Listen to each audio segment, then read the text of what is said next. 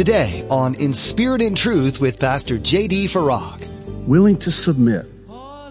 The wisdom from above, it requires we be teachable, and full of mercy and good fruits. And there's no partiality. There's no hypocrisy. This is the fruit of righteousness that is sown in peace. And this will permeate throughout the entire decision-making process or trial that you're in. You're listening to In Spirit and Truth, the radio ministry of Pastor J.D. Farag of Calvary Chapel, Kaneohe. Pastor J.D. is currently teaching through the book of 2 Corinthians. Are you in a tight spot and don't know what to do? Well, the very first thing you should do is pray for wisdom. All we need to do is ask. The problem is that we often wait until we've tried everything else. In today's message, Pastor J.D. shares how God delivers us into trials in order to deliver us out of them with some godly wisdom on the other side. Now, be sure to stay with us after today's message to hear how you can get your own copy of today's broadcast. Subscribe to the In Spirit and Truth podcast or download the In Spirit and Truth iPhone or Android mobile app. Now, here's Pastor J.D. with his message, What Trials Produce. Philippians 4, 6, and 7. It's what I call the 3-in-1 principle. Be anxious for nothing, thank God for everything, and pray about anything. And we do just the opposite. We worry about everything. We don't pray about anything, and we don't thank God for everything, right? How do I not worry about anything? Because if you're anything like me, you are really good at worrying. If you run out of things to worry about, you'll find something from somebody else's life to worry about for them and instead of them, right? This is professional worriers. I'm talking about worriers that have degrees in worry, okay? And so, how do I worry about nothing? I'm a worrier. I'm prone to worry. Well, here's the answer. The way to worry about nothing is to pray about everything and thank God for anything. Just the other day, I walked out of the office, which is a rare event in my life these days. So much is going on in the world, and I was sharing with Jack that I'm working swing shifts now just to keep up with all the prophetic news that's going on. But so I walked out of the office and I walked outside. This is amazing. This is a moment for me. And I listened to the birds, the doves cooing. Now you might think, wow, Pastor, you're losing it. We really need to pray for you. Well, listen, I haven't heard them in a while. Oh, they've been there. I just haven't heard them. And when I finally heard them, it was so calming and such a blessing. I found myself thanking God for those doves and those pigeons. Yes, even pigeons. I don't thank God for mynah birds, but pigeons and doves, I do, you know. I don't know what it is about the mynah birds. They're really loud and obnoxious, and they make lots of noises and leave lots of messes on my car. But I was thanking God, and it was really interesting. All the stresses and worries and concerns that I had just left the office from dissipated away. I wasn't all of a sudden worried about those things. I was just thanking God for the birds, the sound of the birds and the shining of the sun. I'm thanking God for my legs. I still have legs. They're old, but I still have legs. I have arms. I have hands. Thank you, God. Thank God for anything. Pray about everything. And when you do that, you'll worry about nothing. And here's what happens. Here's the one for the three. That peace that surpasses human understanding keeps your hearts and minds anchored in Christ Jesus and immovable so that nothing moves you.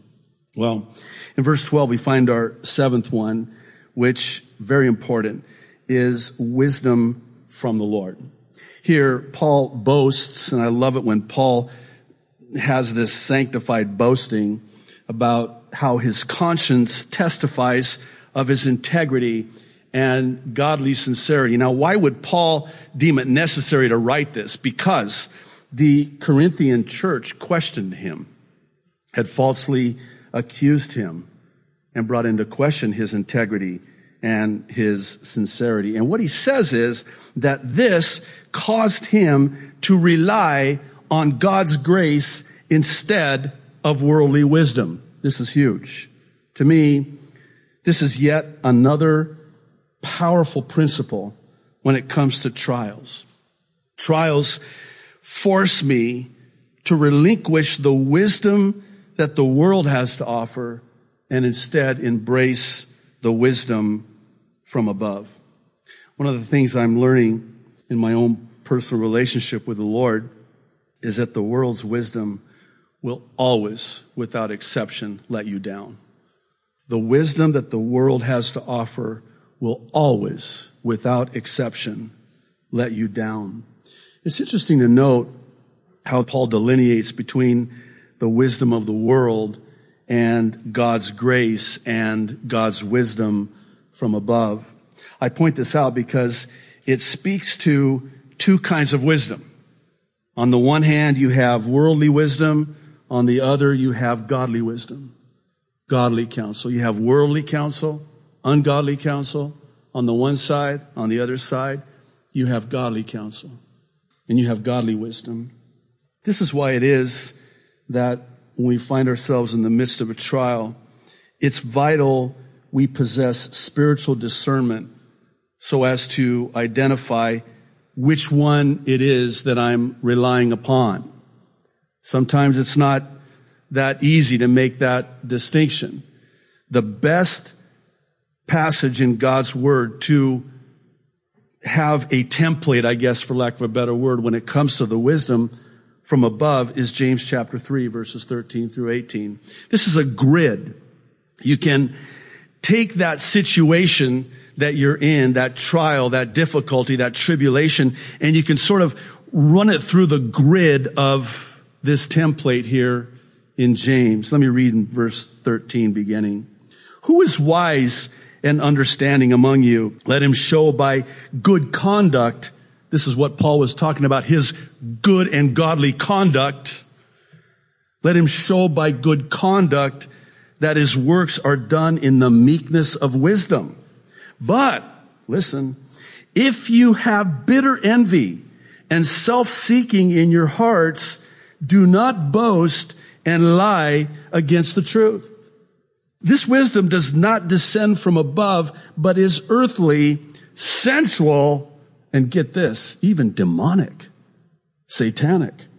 For where envy, verse 16, and self-seeking exist, confusion and every evil thing are there. But, and here's the contrast, the wisdom that is from above is first pure, then peaceable, gentle, willing to yield, full of mercy and good fruits, without partiality and without hypocrisy.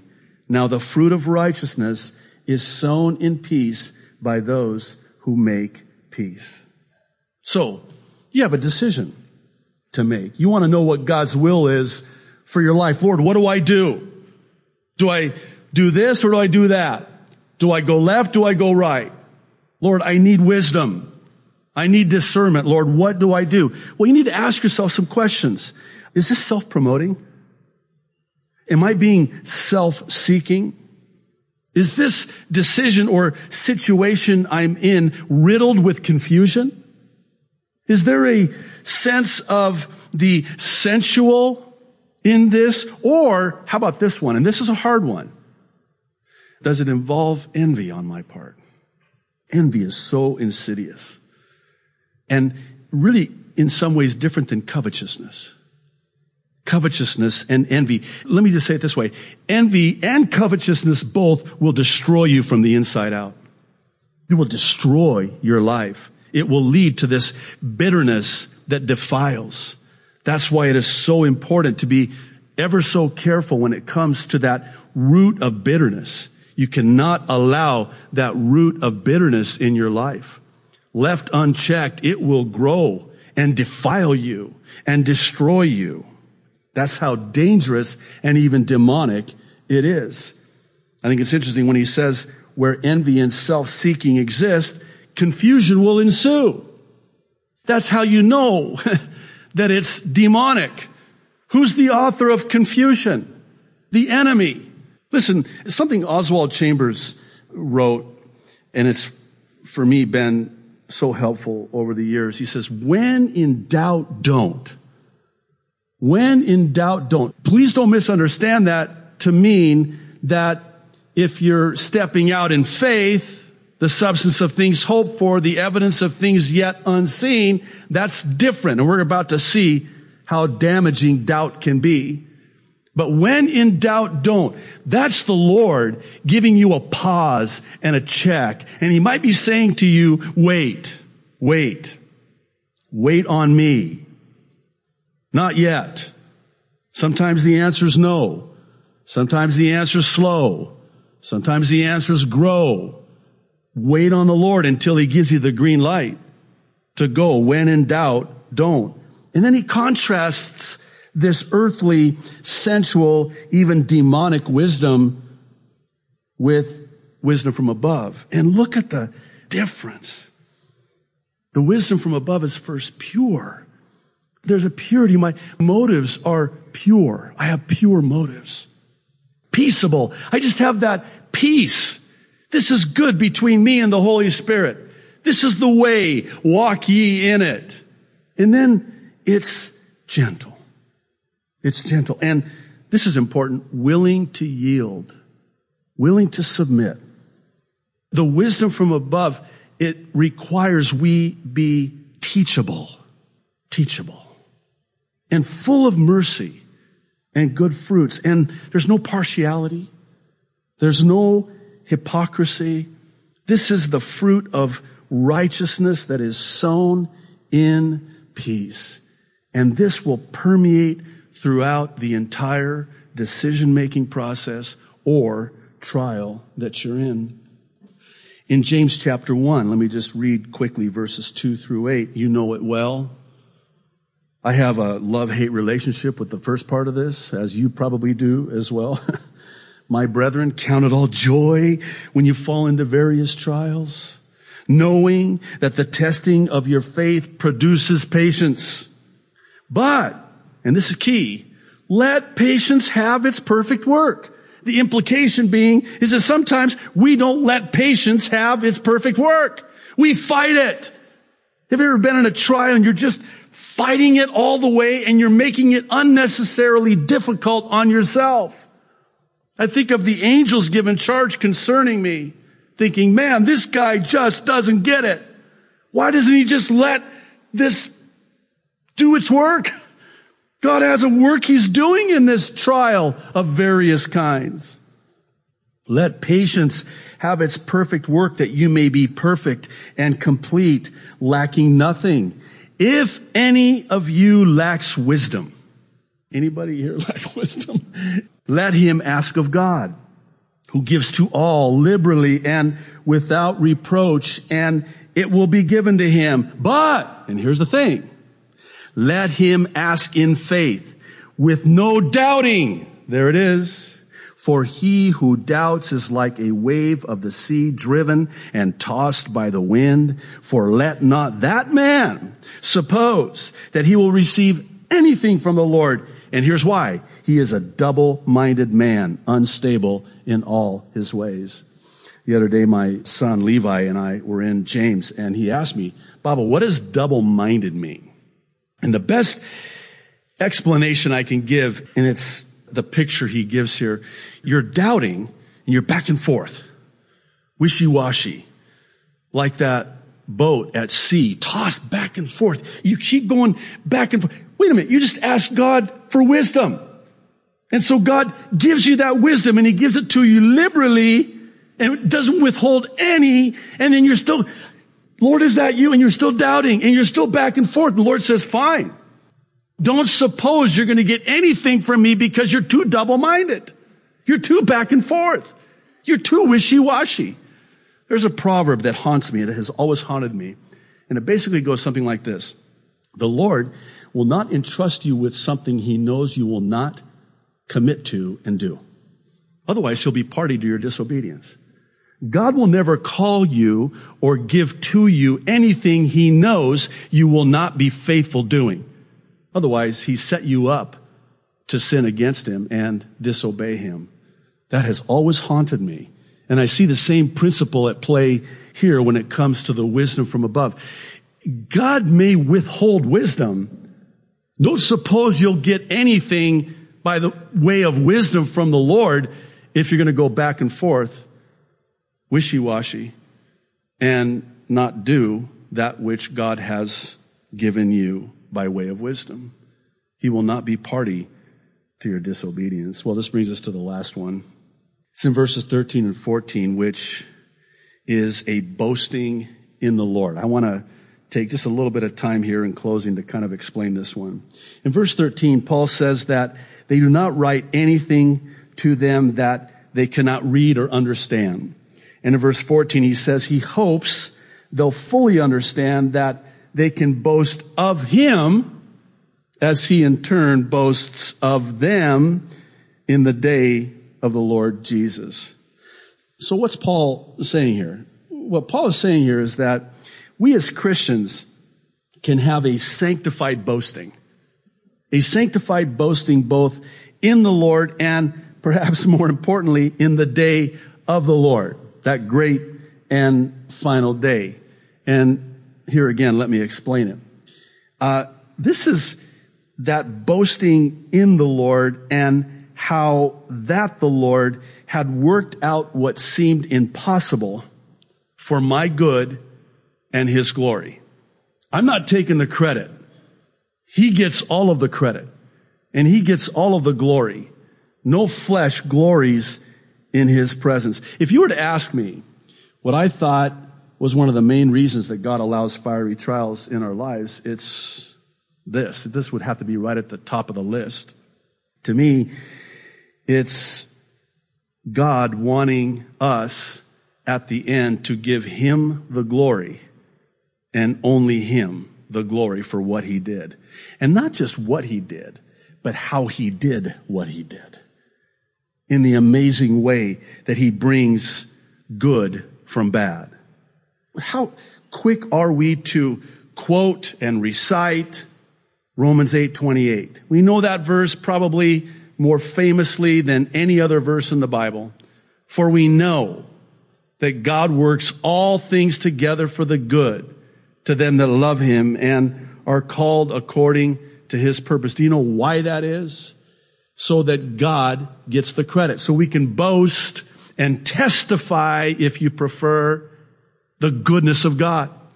That God is always only good. And boy, if there was ever a day in which this needs to be the testimony, it is now. I rarely engage in Twitter, and I was really quite taken back by the tweets coming back my way from non-Christians. They were very vile, very foul, but the common denominator in the question was basically questioning the goodness of God. And it was really like the serpent in the garden. Hath God said? If God is a God of love, how would you answer this question? Think about this. If God is a God of love, why does he allow this to happen? God could have prevented it.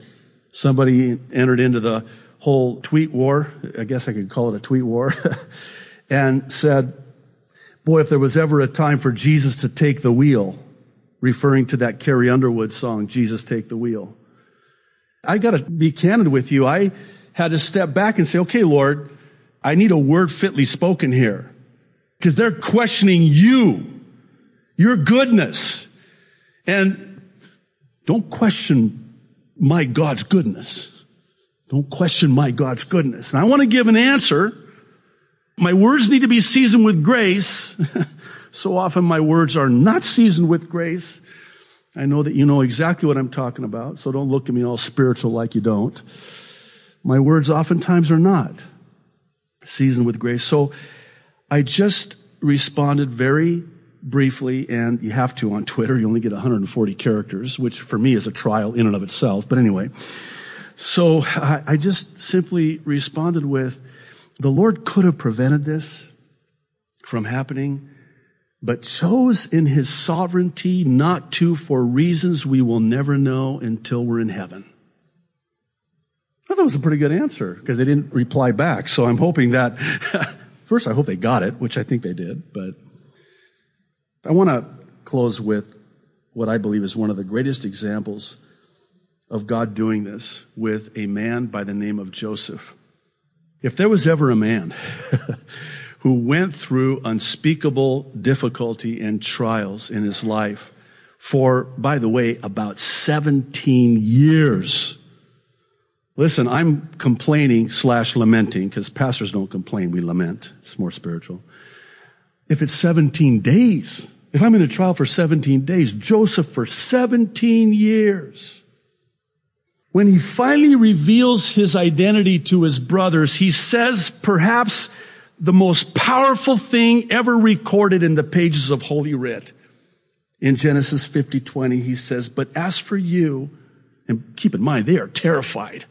He is the most powerful man in the world, save Pharaoh. He could have their heads chopped off with a snap of his fingers, and they know it. And they're terrified of him, and he says to them, "But as for you, you meant evil against me, but God." My two favorite words in all of the Bible. But God. Whenever you read "but God," that changes everything. That changes everything. But God meant it, what? The evil you intended me for good, in order to bring it about as it is this day, to save many people alive. This was in the midst of the 7-year famine, and it brought salvation, just like it will in the 7-year tribulation. Keep in mind, and we just did the filming, Billy came and they did the interview for this documentary that they're doing on the pre-tribulation rapture, which is under intense attack today. And it's really interesting. I mentioned to him the typology about how it is that Joseph took a Gentile bride prior to the 7-year famine. Just like Enoch, a type of the church, was raptured. The first man, by the way, to be raptured was Enoch, pre-flood. Just like Daniel was exalted to a high position pre-furnace. So I have this kind of silly little quip, and it goes like this. Enoch was pre-flood. Joseph was pre-famine, and Daniel was pre-furnace. And they all start with F. It's really clever, isn't it? I took a lot of time to come up with that. And that's the typology as a type of the church. Thanks for listening today to In Spirit and Truth. We hope Pastor J.D. Farag's message from the book of 2 Corinthians has blessed you and that you continue to seek God's hand in your life. If you'd like to hear more messages from Pastor J.D., simply visit our website at inspiritandtruthradio.com and click on Listen at the top of the page. You'll also find a link to subscribe to our podcast, or you can download messages to share with your family and friends. Did you know you can also take In Spirit and Truth with you wherever you go? It's true. Using your Apple or Android smartphone, download our mobile app and have biblically sound messages available right at your fingertips. Links to the app are right on our website, inspiritandtruthradio.com. We'd also like to encourage you to find and join a local church community if you haven't already. Having a group of believers to support you and learn from God with you is a great encouragement. You too will have the chance to bless others with your own unique gifts and talents. If you're in the Kaneohe area, we would joyfully welcome you into our fellowship here at Calvary Chapel, Kaneohe. Our weekly services focus on studying God's Word and worshiping our Creator. Service times and directions can be found by going to inspiritandtruthradio.com and clicking on Calvary Chapel Kaneohe at the bottom of the page. That's all we have for you today here on In Spirit and Truth. Be sure to join us again as Pastor J.D. digs deeper into the book of 2 Corinthians. All the